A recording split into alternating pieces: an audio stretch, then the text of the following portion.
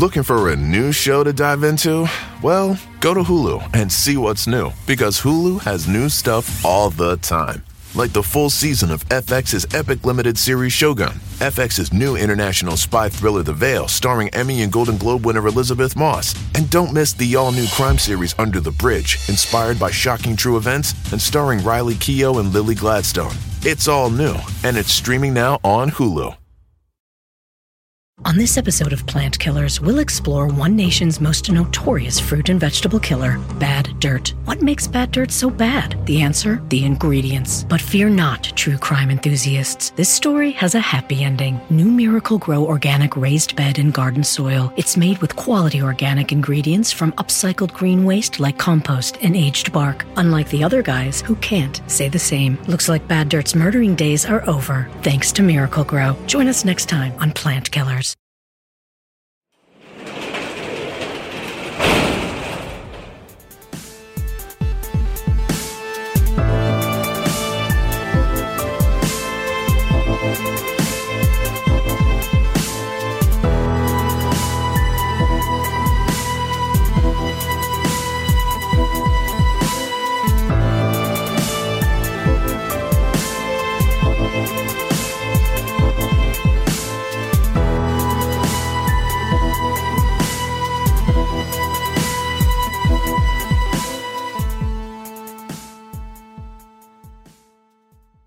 Welcome to True Crime Garage. Wherever you are, whatever you are doing, thanks for listening. I'm your host, Nick, and with me, as always, is a man that told me last week, Nick, you had a couple of brain farts, but thank God I didn't hear them. He is the Captain. I might not have heard them, but I smelt them. It's good to be seen, and it's good to see you. Thanks for listening. Thanks for telling a friend.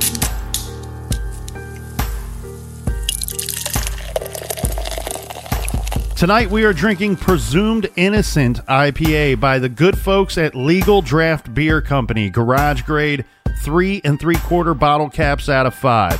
Presumed Innocent is a very approachable IPA with a light haze and tangy aromatic hop note. And the Legal Draft Beer Company has a law and order feel when naming their beer, so it's a natural fit here on True Crime Garage. And this great Texas beer was brought to us by our friends right here. First up, we have Shannon in Haley, Idaho. And a big shout out to Colleen from Villa Park, Illinois. All right, let's go all the way out to Auckland, New Zealand, and give a big cheers to our friend Michelle. And a big cheers to Janessa in Pittsburgh. And here's a high five to Molly in St. Louis, Missouri. And last but not least, we have Charlotte in Wheaton, Illinois. Thanks, everybody, for going to truecrimegarage.com and helping us out with this week's show. I want to encourage everybody to go check out the website, check out our blog, and check out the store page. And you can check out all of our old episodes for free if you download the Stitcher app. And that's enough of the business. All right, everybody, gather around, grab a chair, grab a beer. Let's talk some true crime.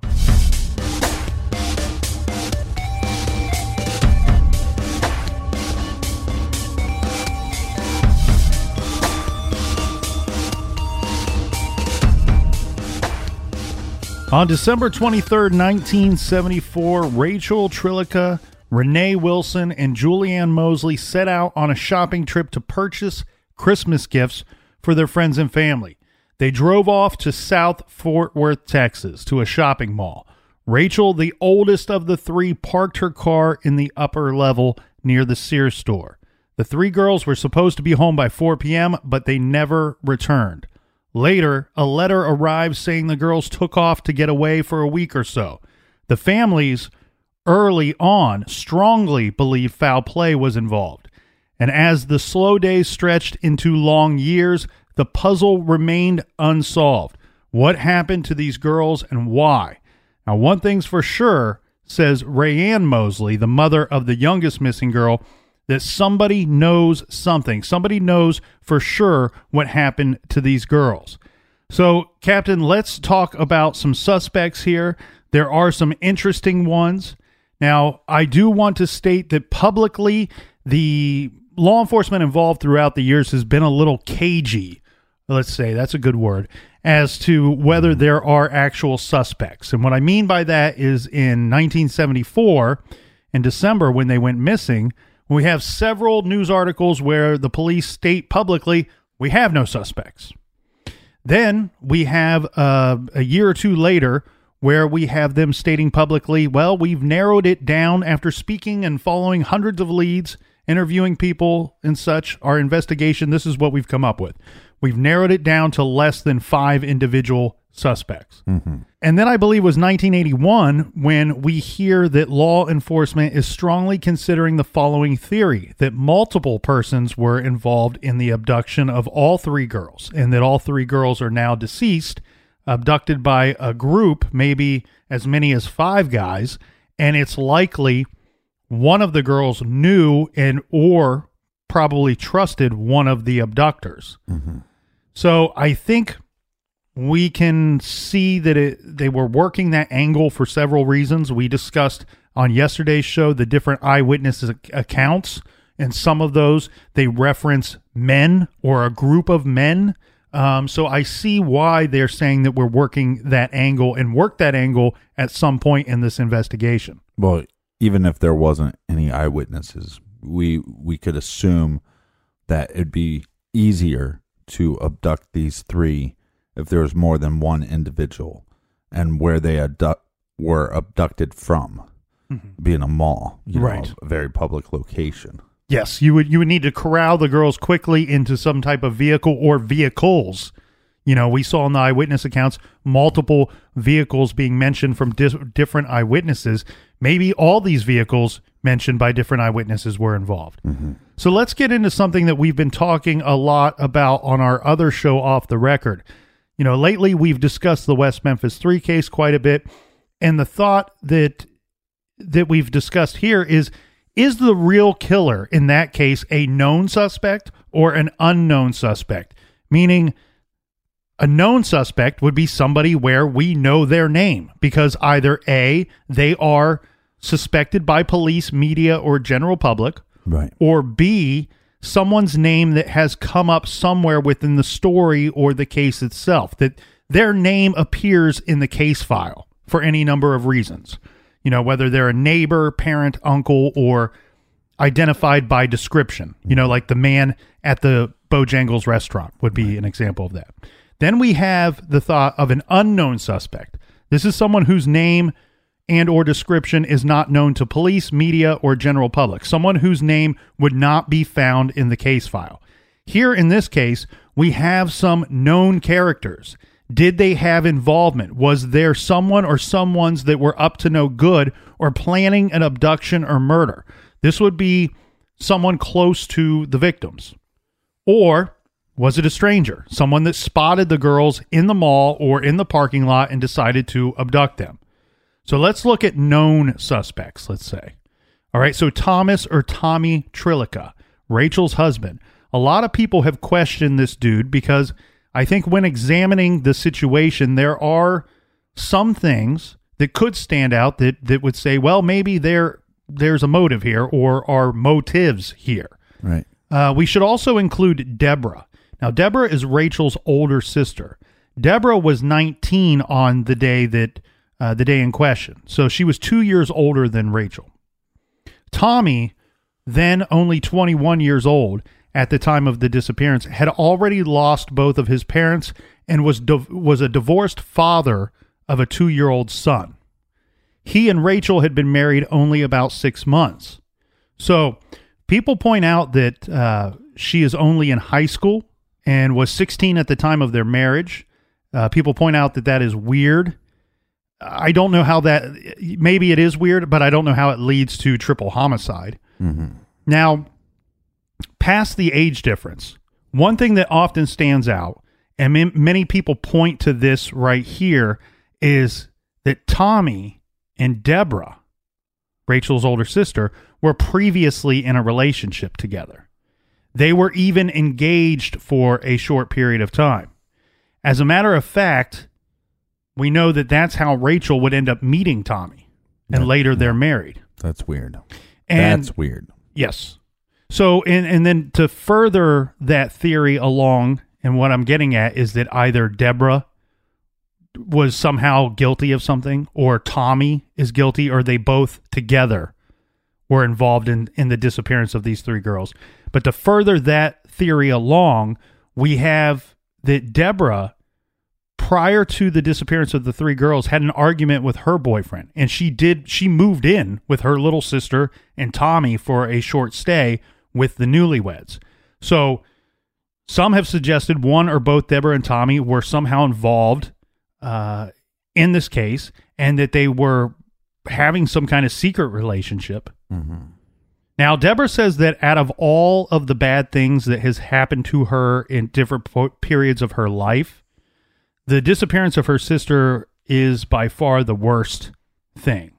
And when she's looking back, she says, quote, "We had a special bond. According to Deborah, both girls were afraid of their father. She says their father had a hot temper. Now, he was also a sick man who was dying of cancer at the time of the disappearance and was buried that summer after the girls disappeared. Deborah recalls that Rachel woke her that morning of the disappearance and asked her to go shopping." So we mentioned this in yesterday's show, that we have other individuals that were asked to go on the shopping trip that didn't participate for whatever reason. Right. Tommy being one of them. No, Terry being one of them. Okay, sorry. I keep getting the middle one's boyfriend and the oldest one's husband confused. So what's strange here, though, is we have Deborah, who falls under the public eye suspicion, yet she is somebody that was asked to go on the shopping trip. And she does not go. She says she was not feeling well that day. She stayed home in bed instead. And Deborah was still staying at that home the next morning when Tommy retrieved the letter out of the mailbox. Well, I think the other thing that's weird here is if Tommy was planning to get rid of his wife so then he could be with his wife's sister, then you have a scenario where his wife or his mistress was asked to go on the shopping trip. You know, now we have Renee's boyfriend, Terry, was asked to go on the shopping trip. And then it's like, it just seems like a bad time if you're going to try to, kill this person and get them out of your life, that you're going to do so, one, in a public place, which is maybe not so weird because you are married to her, but she's going to be with multiple people. Right. And if she's with multiple people, it's like, so now you're going to kill 3 people to take care of this problem. You know, it seems like the motive isn't strong enough for that. I agree. And that's why yesterday I brought up, who is the target? When you have multiple individuals together, when you have a group of people together that are abducted or killed, who is the target? Were all 3 of them a target, or was one of them specifically targeted for a specific reason? Right. And like you just pointed out, Captain, let's go through this motive for a second, because to me, it's flimsy. It's so damn flimsy, because if he wanted to knock off his wife, if for some reason you're like, okay, well, this is the best time to do this. Oh, snap. She's got 2 other people joining her on the shopping trip. Well, I'm just going to do it at another time. Right. I'm not going to go out and abduct and kill 3 people because I'm trying to get rid of one. I'm just going to do it at another time. And same goes for Deborah. If she felt the same way, she would just do it at another time. The other thing too, if the 2 were involved together, if Deborah and Tommy wanted the sister out of the picture, you would think they could orchestrate a better plan than this. Like you said, abducting multiple people from a public place, very, very risky business. But we also have possible DNA on the letter that was sent, and it didn't match Tommy. We don't know that it didn't match Tommy. What we do know is it doesn't match anybody in quote unquote their database. We don't know who is sitting in that database. It doesn't mean everybody on the planet is in there. So we do have, years later, we have the words of Tommy. We have the words of Deborah. We have Tommy who says, look, there was no uneasiness between anything going on there. It wasn't weird that her sister that I was once engaged to came to stay with us for a short period of time. Just because on the outside looking in, it seems weird to everybody, it didn't seem weird to Tommy. Well, so he's stating for the record that there wasn't they weren't having an affair or anything. And Deborah states the same thing, says that she insists that the romance was long over. Well, of course, it would have to be. I mean, in order to marry her sister. You know what I mean? Like, yeah. You know, at some point, like, and for them to be, they're still friends, you know, the sisters still being friends, you would think that would have to be dead and gone on both ends. Right. But you know what's even more interesting, and I think that backs this up a little bit. And of course, if you consider these two people to be suspects, then yes, you're hearing it from the suspects' mouths themselves. But in an interview, Deborah, she says, look, this wasn't the relationship that I had with Tommy before my sister married her. It was not a serious relationship. Then the interviewer says, well, I thought you were engaged. And she outwardly says, yes, we had been engaged, if you want to call it that, but she didn't consider it a real engagement. Right. And she's like, kind of says it, waving it off and rolling her eyes as she's doing the interview. Yeah, but again, I mean, how many times have we done kind of silly things as younger adults or just teenagers, and now looking back on it a couple of years ago, that was silly. And we don't know the full extent of it. I love these people, and right. I shouldn't go off on and witch hunt anybody here, because it's your birthday, you can do whatever. Speculating about cases and suspects is what you and I do. So I shouldn't get on to anybody else for doing that. The only thing that I have a bit of an issue with is that I think that sometimes people stumble upon bad information in a case and then they use it to back up their point or their theory. Right. And what I mean by this is I saw several people that were suggesting that Deborah and or Tommy should be big time suspects in this case, because once they were engaged together, then he goes off and marries Rachel. Then Rachel disappears, and then Deborah and Tommy end up married together and have a kid together. That was the ammunition that people were using to back up that theory. The problem with that theory and with that ammunition is Tommy and Deborah never got married. They never had a child together. Right. What happened in real life was that Tommy moved away. There was some bitterness between him and Rachel's family after the disappearance. He moved away. He still lives in Texas to this day. I know who he works for, and I can't think of offhand. Let's not give away all his information. Well, he is married, so I can see where people get that wrong, right? That he married Deborah. He is married, and he went on to have a family. He lives elsewhere in Texas. I don't get the vibe from what I could find about him. I didn't get the vibe that he's running from anything. Right. Well, he could be running from their family on some level, but their daughter goes missing. He is somewhat a suspect. He has to be a suspect, right? I mean, because the husband always did it. And they might have been throwing some shade at him, and he just was like, at some point you have to move on with your life. Right. And so let's talk about the little brother of these two girls, Rusty. So we were talking about Rachel and her older sister, Deborah. And well, the two of them have a younger brother, Rusty. Now, Rusty says that the letter that we discussed yesterday, holds particular interest regarding the case for him. Okay. He is certain that Rachel did not write that letter. Rusty at one time said publicly that he was sure that Rachel, and only Rachel, is still alive, and that it is only a matter of time, perhaps even days, before he finds her. According to Rusty, following the disappearance, there were several reports that the two older girls had been spotted at different locations, and he references the 17 and the 14-year-old. Yeah.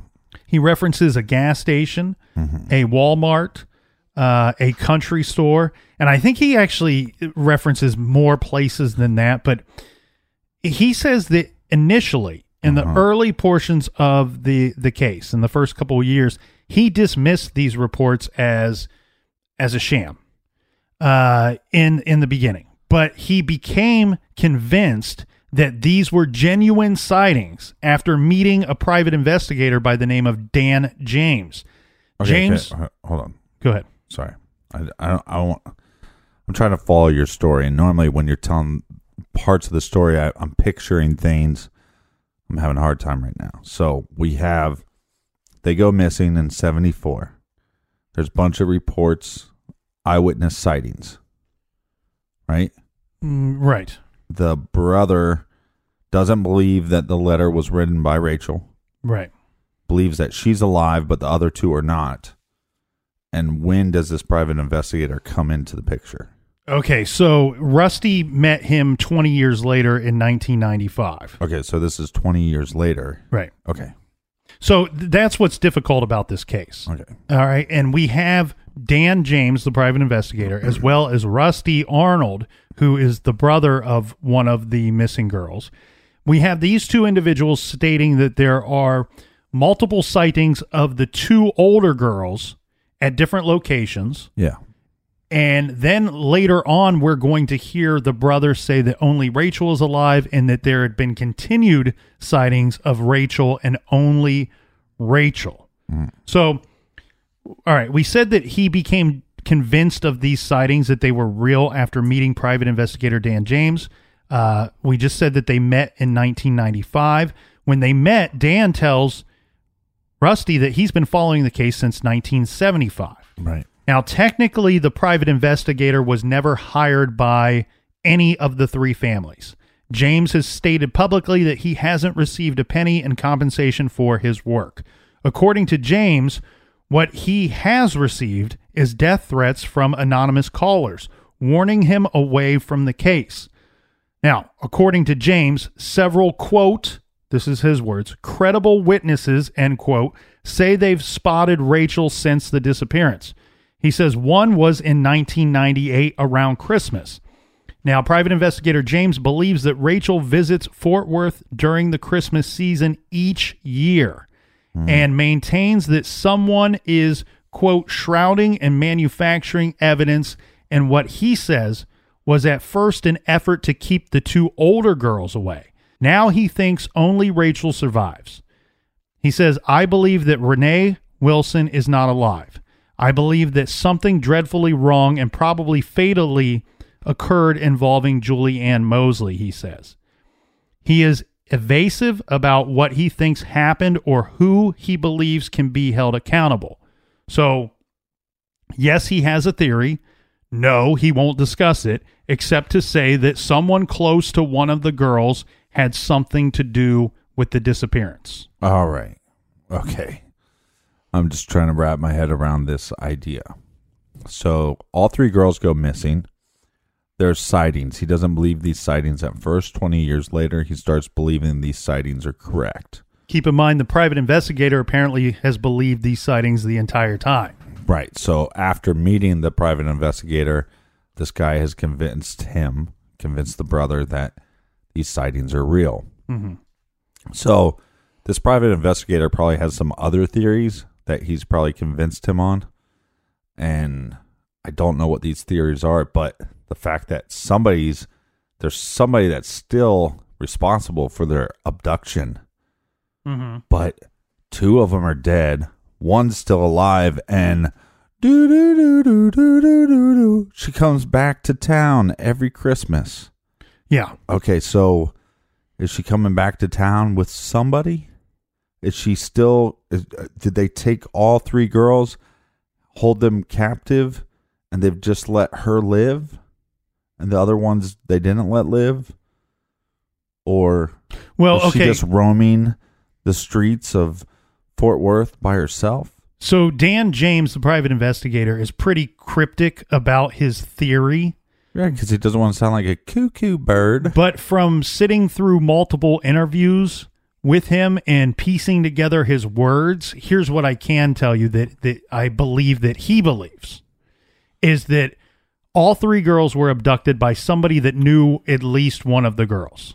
Okay, that was close to at least one of the girls, with the idea that the two older girls were the target, that they would be kept alive for whatever reason. Right. So under this theory, my guess would be that the believed abductor that was close to, quote unquote, one of the victims probably would have been close to either Renee or Rachel, one of the two older girls. Right.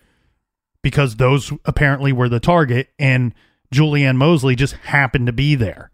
And he states that under this theory, that something dreadfully wrong, fatality, happened to the young girl. That during the course of either abducting these girls or holding them, that something unplanned happened to the young girl and she died fairly early on into being held captive or being part of whatever this weird situation is. Right. Then, if we continue on down the road of the theory, is that the two older girls were alive for some period of time because he believes they were seen together at different locations. Again, but right. But that still points to the idea that they were abducted and the abductor was like, hey, you know, like let them free, or was in the car while they went into a gas station. I mean, that's risky. Well, but then on top of that, the theory goes that at some point only Rachel is alive, the oldest of the three. Right.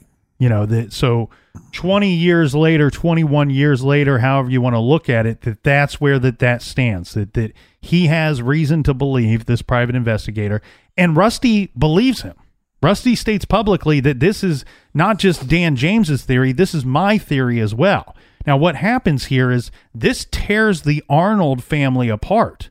We have Rusty and Deborah, brother and sister, who spent a good amount of time looking for their sister together when they were younger. And as they grew up and grew older, it looks like Rusty, with the help of Dan James, became suspicious of his own sister, Deborah. Because she says publicly, in regards to Dan James, she says, I know he blames me. I know he thinks I had something to do with it. And talking about her brother, she says, Rusty thinks that this letter that Tommy got the next day, he thinks I wrote it. And she says, I didn't write the letter. I don't know who did. I don't know what happened to my sister. I have nothing to hide. Yeah, possibly. But we've seen this in cases where somebody comes in and investigates, whether it's an author or a private investigator. I mean, he's calling himself a private investigator, but we don't know why he's doing this. He's not getting paid. So he's just really fascinated by the case, or is he going to use this research later for a book or whatever? So to have for Deborah not to trust him, I get that part. She might just be assuming this is what Rusty believes. You see what I mean? No, Rusty has stated publicly, not mentioned his sister. Well, you should have said that part. Well, I kind of did. I said Dan James believes that somebody... I should have been paying attention. That Dan James believes that someone close to one of the victims was involved in the abduction. There is evidence to suggest that Dan James and Rusty Arnold, the brother, believe that Deborah was possibly involved in this abduction. Yeah, but it's so crazy.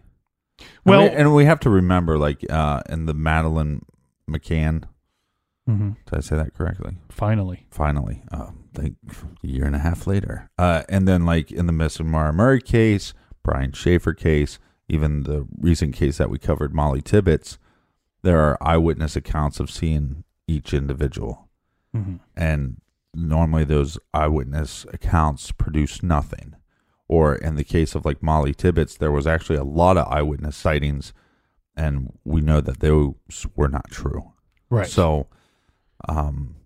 but it's so strange to me, and I think we should pause here for a second because, I mean, just put this in perspective. We have 3 people going missing, but we have multiple eyewitnesses that see them. Family members believe those eyewitness sightings are actually real. One family member. Right, but also Rusty. A private investigator. Correct. And that means the abductor on some level is letting them roam. Was it abduction as much as, like, you would think, like, if you had the opportunity to go into a gas station, you would be like, hey, help me. I mean, we've seen it time and time again where that's not always the case, but they're seen multiple times together, and then later just only Rachel being seen, and then she comes back for Christmas. Right. I mean, that's strange.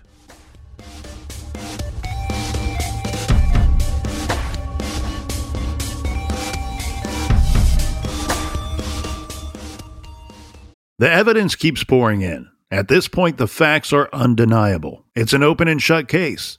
Monopoly Go is the most fun you can have in a mobile game. Everyone is still talking about Monopoly Go for a good reason. It is an absolute hit. Millions of people pass Go every day because this game is always bringing something new to the table. Like countless crazy tournaments you can join with your friends as partners or teams. Or timed events offering bonuses like massive multipliers or rent frenzies to help you get huge rewards. And there's so many rewards to discover. Rare stickers you can trade with friends to complete albums. Delightful emojis to taunt people with when you raid their riches. Unique playing pieces and so much more. The verdict is in. With Monopoly Go, there's something new to discover every time you play. So don't miss out. Go download it now free on the App Store and Google Play.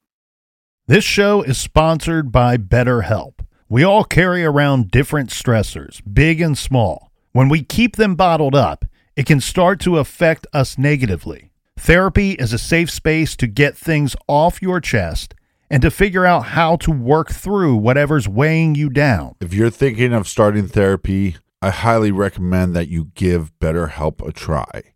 It's entirely online, designed to be convenient, flexible, and suited to your schedule. Just fill out a brief questionnaire to get matched with a licensed therapist and switch therapists anytime for no additional charge. Get it off your chest with BetterHelp.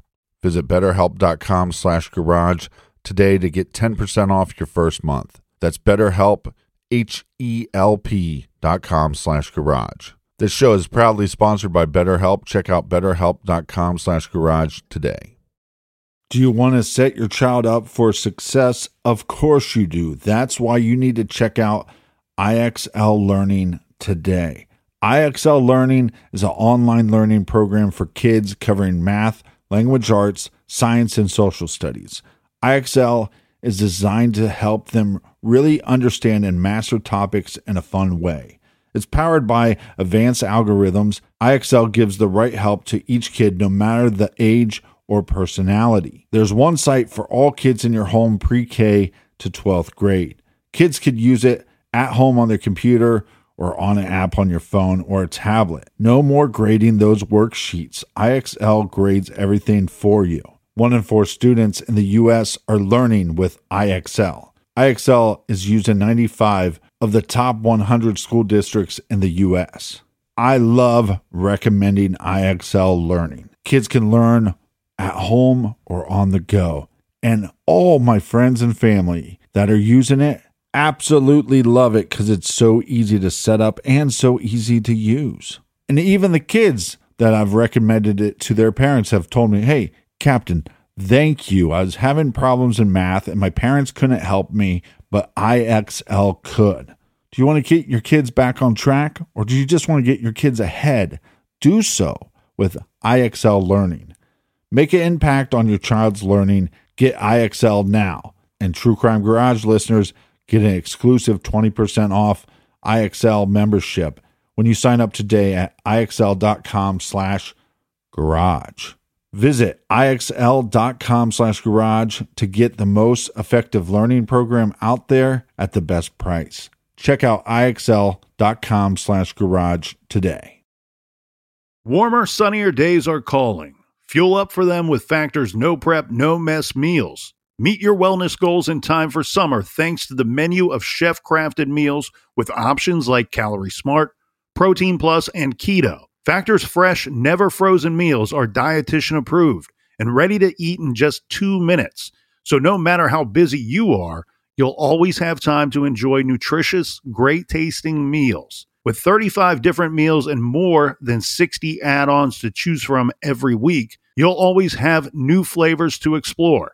Crush your wellness goals this May with dietitian-approved meals and ingredients that you can trust. Make your day delicious, from breakfast to dessert. Stay fueled with easy, nutritious options. Treat yourself to restaurant-quality meals that feature premium ingredients like filet mignon, shrimp, and blackened salmon. I am new to Factor, and I have been loving every minute of it. I have a problem, and it's called lunch. Some days I need to pack a lunch, and some days I work from home. Whether I'm at home or whether I'm on the go, Factor is fueling my lunch from now on. Head to factormeals.com/truecrimegarage50 and use code truecrimegarage50 to get 50% off your first box, plus 20% off your next month. That's code truecrimegarage50 at factormeals.com/truecrimegarage50 to get 50% off your first box, plus 20% off your next month while your subscription is active.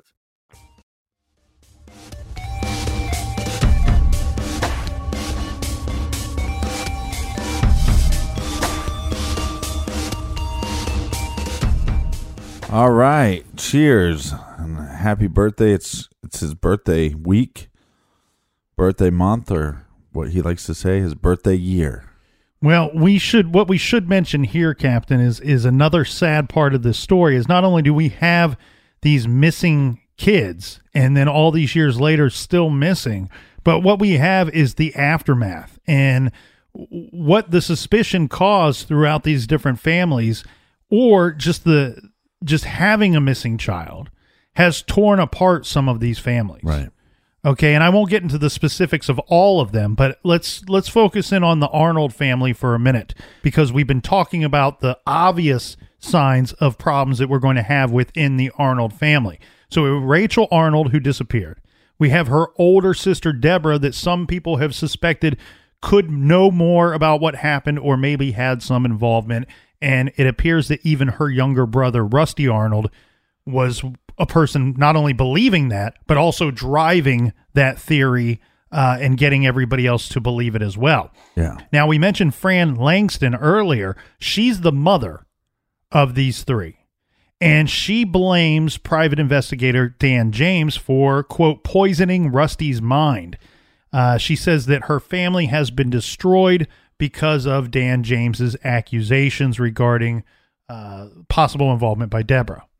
Now, this does, regardless of how crazy this theory could be, and I do want to point this out, there are cases out there where somebody takes somebody captive and keeps them for a very long time. Cases where they let them go out into public or go out with them. I can't remember the name of the offender or the victim, but I can even recall a case where the victim who was abducted, who was being held captive, was allowed to go home and see her family at one point and then return to being held captive. It's strange. It's hard to wrap your mind around it, but it happens. Yeah, that's called marriage. Well, and then, of course, we know more from a local case here, Cleveland, Ohio, where an individual took girls captive and held them for like over 12 years before one of them escaped. And this guy invited people into his home. He would have guests over to his home. He liked to entertain. Well, he was a musician. He would let his friends come over and they would do their band practice at his home. Anyway, so it does happen. It's hard to get your mind around it, but this theory, as crazy as it seems, could happen. But it does bring up, and it raises an interesting and hopeful question.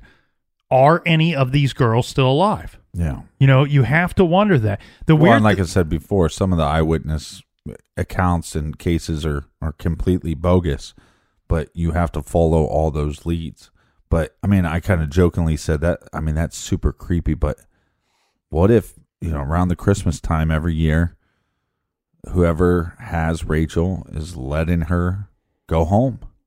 Well, not home. We know it's not home per se. But to Fort Worth. Right, going to her hometown. We don't have any accusations of visiting family members. But the thought that Dan James believes is that she returns to the Fort Worth area for some reason around Christmas time each year. Could that be some kind of reward by the captor? Like, if you're good all of these other days of the year, right, you're granted this one thing. Unfortunately it happens. They brainwash these prisoners. Right. But you think if that is happening, or if they actually believe that, then they would be doing a lot of things around that time to put up flyers and this is what she could look like. She has been known to visit this area, and maybe they could get her while she came to visit. Well, one thing I should point out that I believe here, Captain, is Rusty Arnold. Okay, well, where we have his family saying, look, his thoughts, his accusations, his theories regarding this case has destroyed our family. I agree with that 100%. But what I also agree with, and we'll have Rusty's back on, is I see him furthering the investigation and keeping the investigation of his disappeared missing sister alive all these years later. It might be the wrong tactic. It might be in poor taste. It might be the wrong theory. It might be the wrong theory. Yes, Yeah. You're exactly right. But it does keep the case alive. He is furthering the investigation and doing what John Walsh always says you should do: keep your loved one's memory and image in the public eye, in the newspapers, Right. on the TV. Yes. And it's weird with this private investigator because you want to know his motives, because he's not getting paid. Yeah, but I don't think that the general public has a good understanding of what most private investigators do for a living. So you're kind of like you're a contracted worker. You're somebody that sits around and waits for the phone to ring or get a click on your website. Yeah. And so you could go investigate a fraud or a cheating spouse or any number of cases. We've seen criminal cases where we have victims' families hire private investigators. It happens all the time. Yeah, or if your co-host wants to go off and do a show with Generation Y, But you what? might want to call a private investigator. Okay, but anyway, but the thing that I don't think that the general public understands is that when a private investigator is not working a case, is not being paid to work a case, often, you could do anything with your time. But what some of them will do is they will pick a case that's local to them and they'll say, oh, there's a reward in this case. There's $50,000 to reward somebody for information regarding this missing person, or $60,000 reward for the apprehension of this suspect who looks like this. So what they do is when they are not being paid for a specific case, some of them will pick up on local cases that have reward money and actively work those in their downtime at the chance of catching something. It's almost like a lottery ticket, essentially. One thing that's somewhat tied to this possibility of the girls still being alive, or one of them being alive, is we did have a situation in this case throughout the years where a lady caller, and I have to apologize to you, Captain, and all the good garage people out there. All right. My notes are incomplete on this story, but what occurred was we have a lady caller that reached out to one of the victim's mothers, and they had several phone calls throughout weeks and maybe months, which led to the two of them meeting together in person. Now, the lady caller insisted that she was one of the missing girls, that she was the daughter of the woman that she was contacting.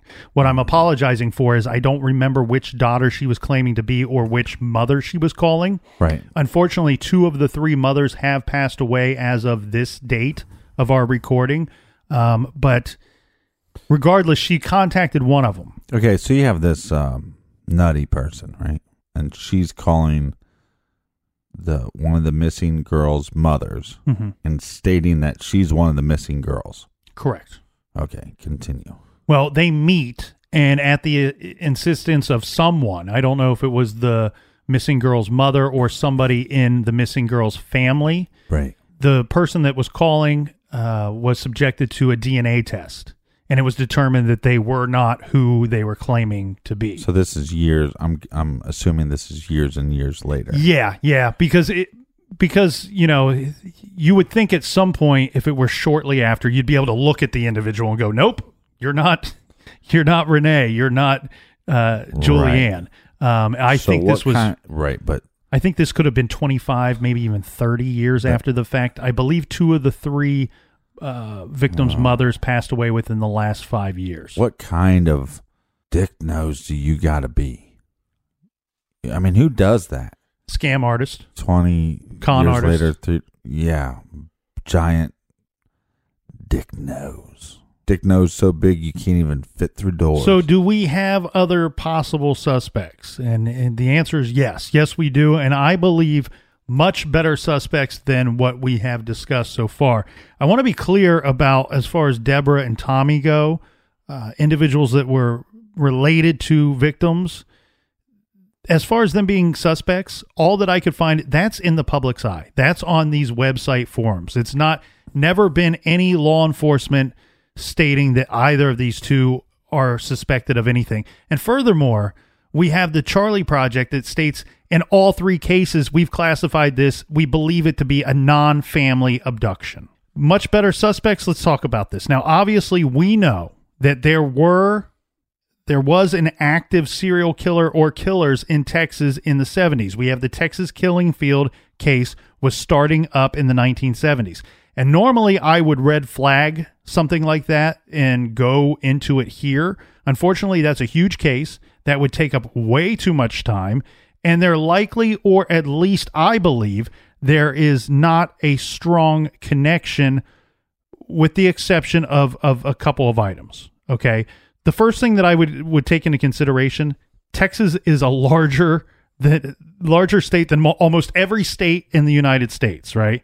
Yeah. So that alone makes the connection to the missing Fort Worth trio case even less likely. But some things of interest in that case that should be noted. So the girls abducted and killed in the early 70s in the Killing Fields case, ages 12 years old to 19 years old. Most of them 14.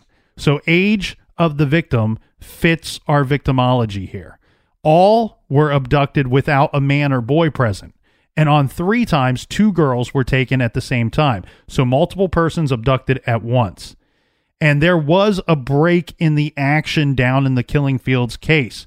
There are no known victims from the end of September 1974 to the beginning of May 1977. So did the killer or killers move away, relocate for work?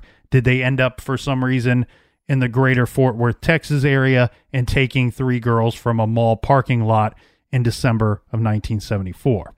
The other thing, too, is some of the later believed victims in the Killing Fields were never found, which is, of course, the case with the missing Fort Worth trio. I did look at other known serials, and I looked at the ones where the victimology was a good fit for this case, for the trio's disappearance, but all of the ones that I could find, either they were locked up at the time, they were not in the area at the time, or would have been too young of an age at the time.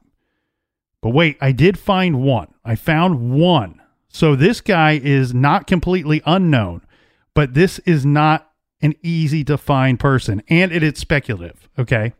So the individual is named Lloyd Lee Welch Jr. He goes by Mike. Welch was convicted in the state of Delaware in 1997 for sexually assaulting a 10-year-old girl. He has a lengthier criminal record than that, including burglaries and other charges against children. But for the sake of time here, Captain, we're not going to go into all of that. What's important here is how do we get him to be involved in this case that took place all the way in Texas? We have September 2017. Welch, who is in his early 60s as of last year, he pled guilty to the first-degree murder of 12-year-old Sheila and 10-year-old Catherine Lyons, who were taken from or taken just shortly after leaving the Wheaton Shopping Plaza in the state of Maryland in March of 1975. How does that bring us to our case? Well, Lloyd Welch was a known drifter, and he was employed as a ride operator at a traveling carnival. He has had multiple convictions for sexual offenses against young girls. From the years of 1974 to 1997, Welch was in at least 2 dozen locations, including Washington, D.C. and Texas. In fact, in January of 1974, he was confirmed to have been in Austin, Texas. Then, in March of 1975, he was confirmed to have been in Wheaton, Maryland. It is believed he was in Texas from January of 74 until sometime early 1975. He was in both areas at the time all of these girls went missing from a shopping mall. With Welch being a drifter and traveling with a carnival for his job, it is possible he was in Texas in December of 1974. As a drifter, obviously it makes sense he would have remained under the radar for years and years. Police are also looking for information on any security guards who would have worked at either mall, including information on Welch's longtime girlfriend, Helen Craver. They dated for like 10 years, most of it spanning over the 1970s. They were always on the road and had no permanent home or address. Helen is noted to have worked as mall security from time to time. Which would go with that eyewitness report. Right. And now I do want to, kind of breeze through that real quickly here, but we're talking about an individual that many, many, many years later, just last year, he pled guilty to first-degree murder of 2 girls about the same age as the victims that we're talking about here, who he abducted either from a mall or shortly after leaving a mall way back in 1975. Yeah, it just seems like in this theory, there's too many dots connecting to not be somebody that we should be looking into. Yeah, and if you're wondering, hey, he confessed to this crime, he pled guilty to this double homicide from 1975, what's holding him back from telling law enforcement that he was involved in the missing trio case? One, Texas has the death penalty, and they have a pretty quick route to getting there as well. So that would deter him from doing that, number one. Number two, this guy's confession is the most bullshit confession I've ever seen in my life. And what I mean by that, he's not lying. He's not lying that he killed the girls. His confession itself is a lie. What I mean by that is he implies that other people were involved, that he didn't actually do the killing himself, that he was just somehow involved in the abduction and somehow involved in getting rid of the bodies later. He's never led law enforcement to the bodies. And law enforcement has come out and said, look, we understand that this is what this dude's confession is, but at the end of the day, he's the one that pled guilty to first-degree murder on both of these accounts. The other people that he's named throughout the course of his confession, we either believe that they had no involvement, or some of these individuals have passed away, or there's no evidence to connect them to the case. Yeah, and you wonder if he's not leading them to the bodies because that's a dumping ground for some of his other victims as well. That's interesting that you say that. That very well could be. And the other thought on him too, Captain, I would suspect is that, is it possible that if they were to find the bodies, that his story, his confession doesn't so much line up? The problem with him is I don't think that he's just going to come right out and say, hey, I was involved in this murder, I was involved in this abduction or this murder. The way they got to this guy was they found stuff on him. They found things to put him in place of that abduction in 1975 in Maryland. Things that he couldn't dismiss away. He couldn't explain away why he was there. Mm-hmm. Okay. And then we know throughout the course of his lifetime, he would go on to have sexual assault offenses against girls of the same or similar age. Now, I do want to kind of put a hopeful spin on this story, and maybe to bring some people to think that something good could happen soon. Maybe we could get some answers in this case. And that would be, I want to cycle back to Rusty Arnold. We talked about him. He's the brother of one of the missing individuals. Recently, he has said that he has, quote, a hunch that vehicles submerged in the Benbrook Lake may have clues to the 1974 disappearance of his sister and the 2 other girls from Fort Worth, Texas. Arnold said in August of this year on Facebook that he and his group of volunteers had reached their goal of $10,000. This money is to pay divers to pull out 3 vehicles sitting deep at the bottom of the lake. Okay, so we may soon find out if he is right, weather permitting. The cars are scheduled to be pulled out September 22nd of this year by the divers and crew to see if there are any clues to the disappearance of Rachel Trillica, Renee Wilson, and Julianne Mosley. So just a few days away. Correct. The case is listed as active and open by Fort Worth police, but according to Rusty Arnold, he said that they are not involved in the search at the lake. So the group of volunteers are focusing on these 3 cars because they believe one of the vehicles belongs to a person of interest in the case who knew one or all of the girls.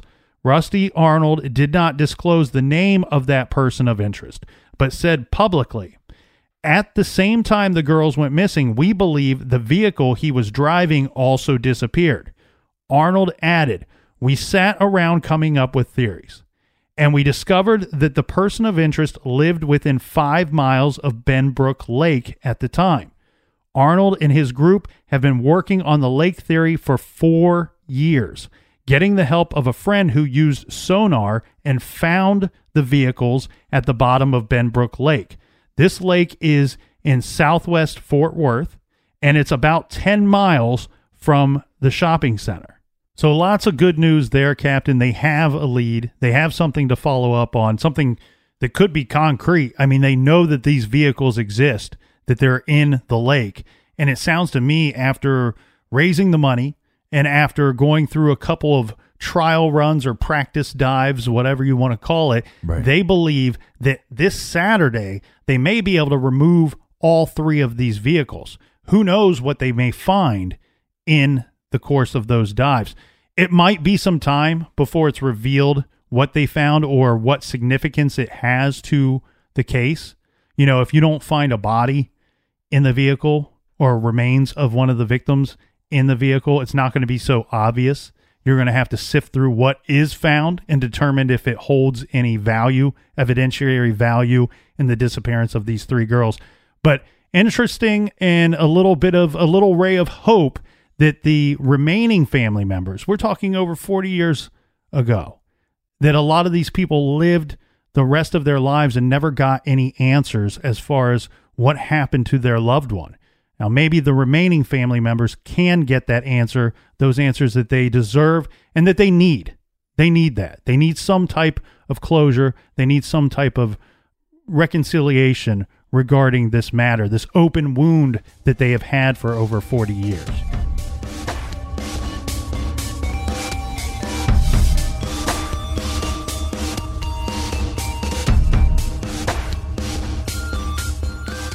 All right, do we have a recommended reading this week? Yes, sir, we do. This week we are recommending Sons of Cain, A History of Serial Killers from the Stone Age to the Present by Peter Vronsky. And I tell you what, Peter's got some very interesting thoughts and theories regarding serial killers and the history of serial killers. I would offer you a detailed description regarding the book. However, what it says right on the front cover is the best example of what you're going to read. It's a fascinating history of serial killers from the Stone Age to the present.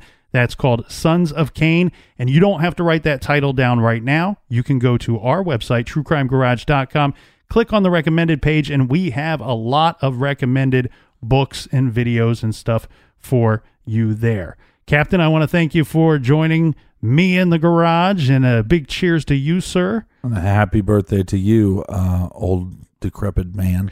Thank you, and thanks to everybody out there for joining us in the garage. We want to see you back here next week. Until then, please be good, be kind, and don't litter.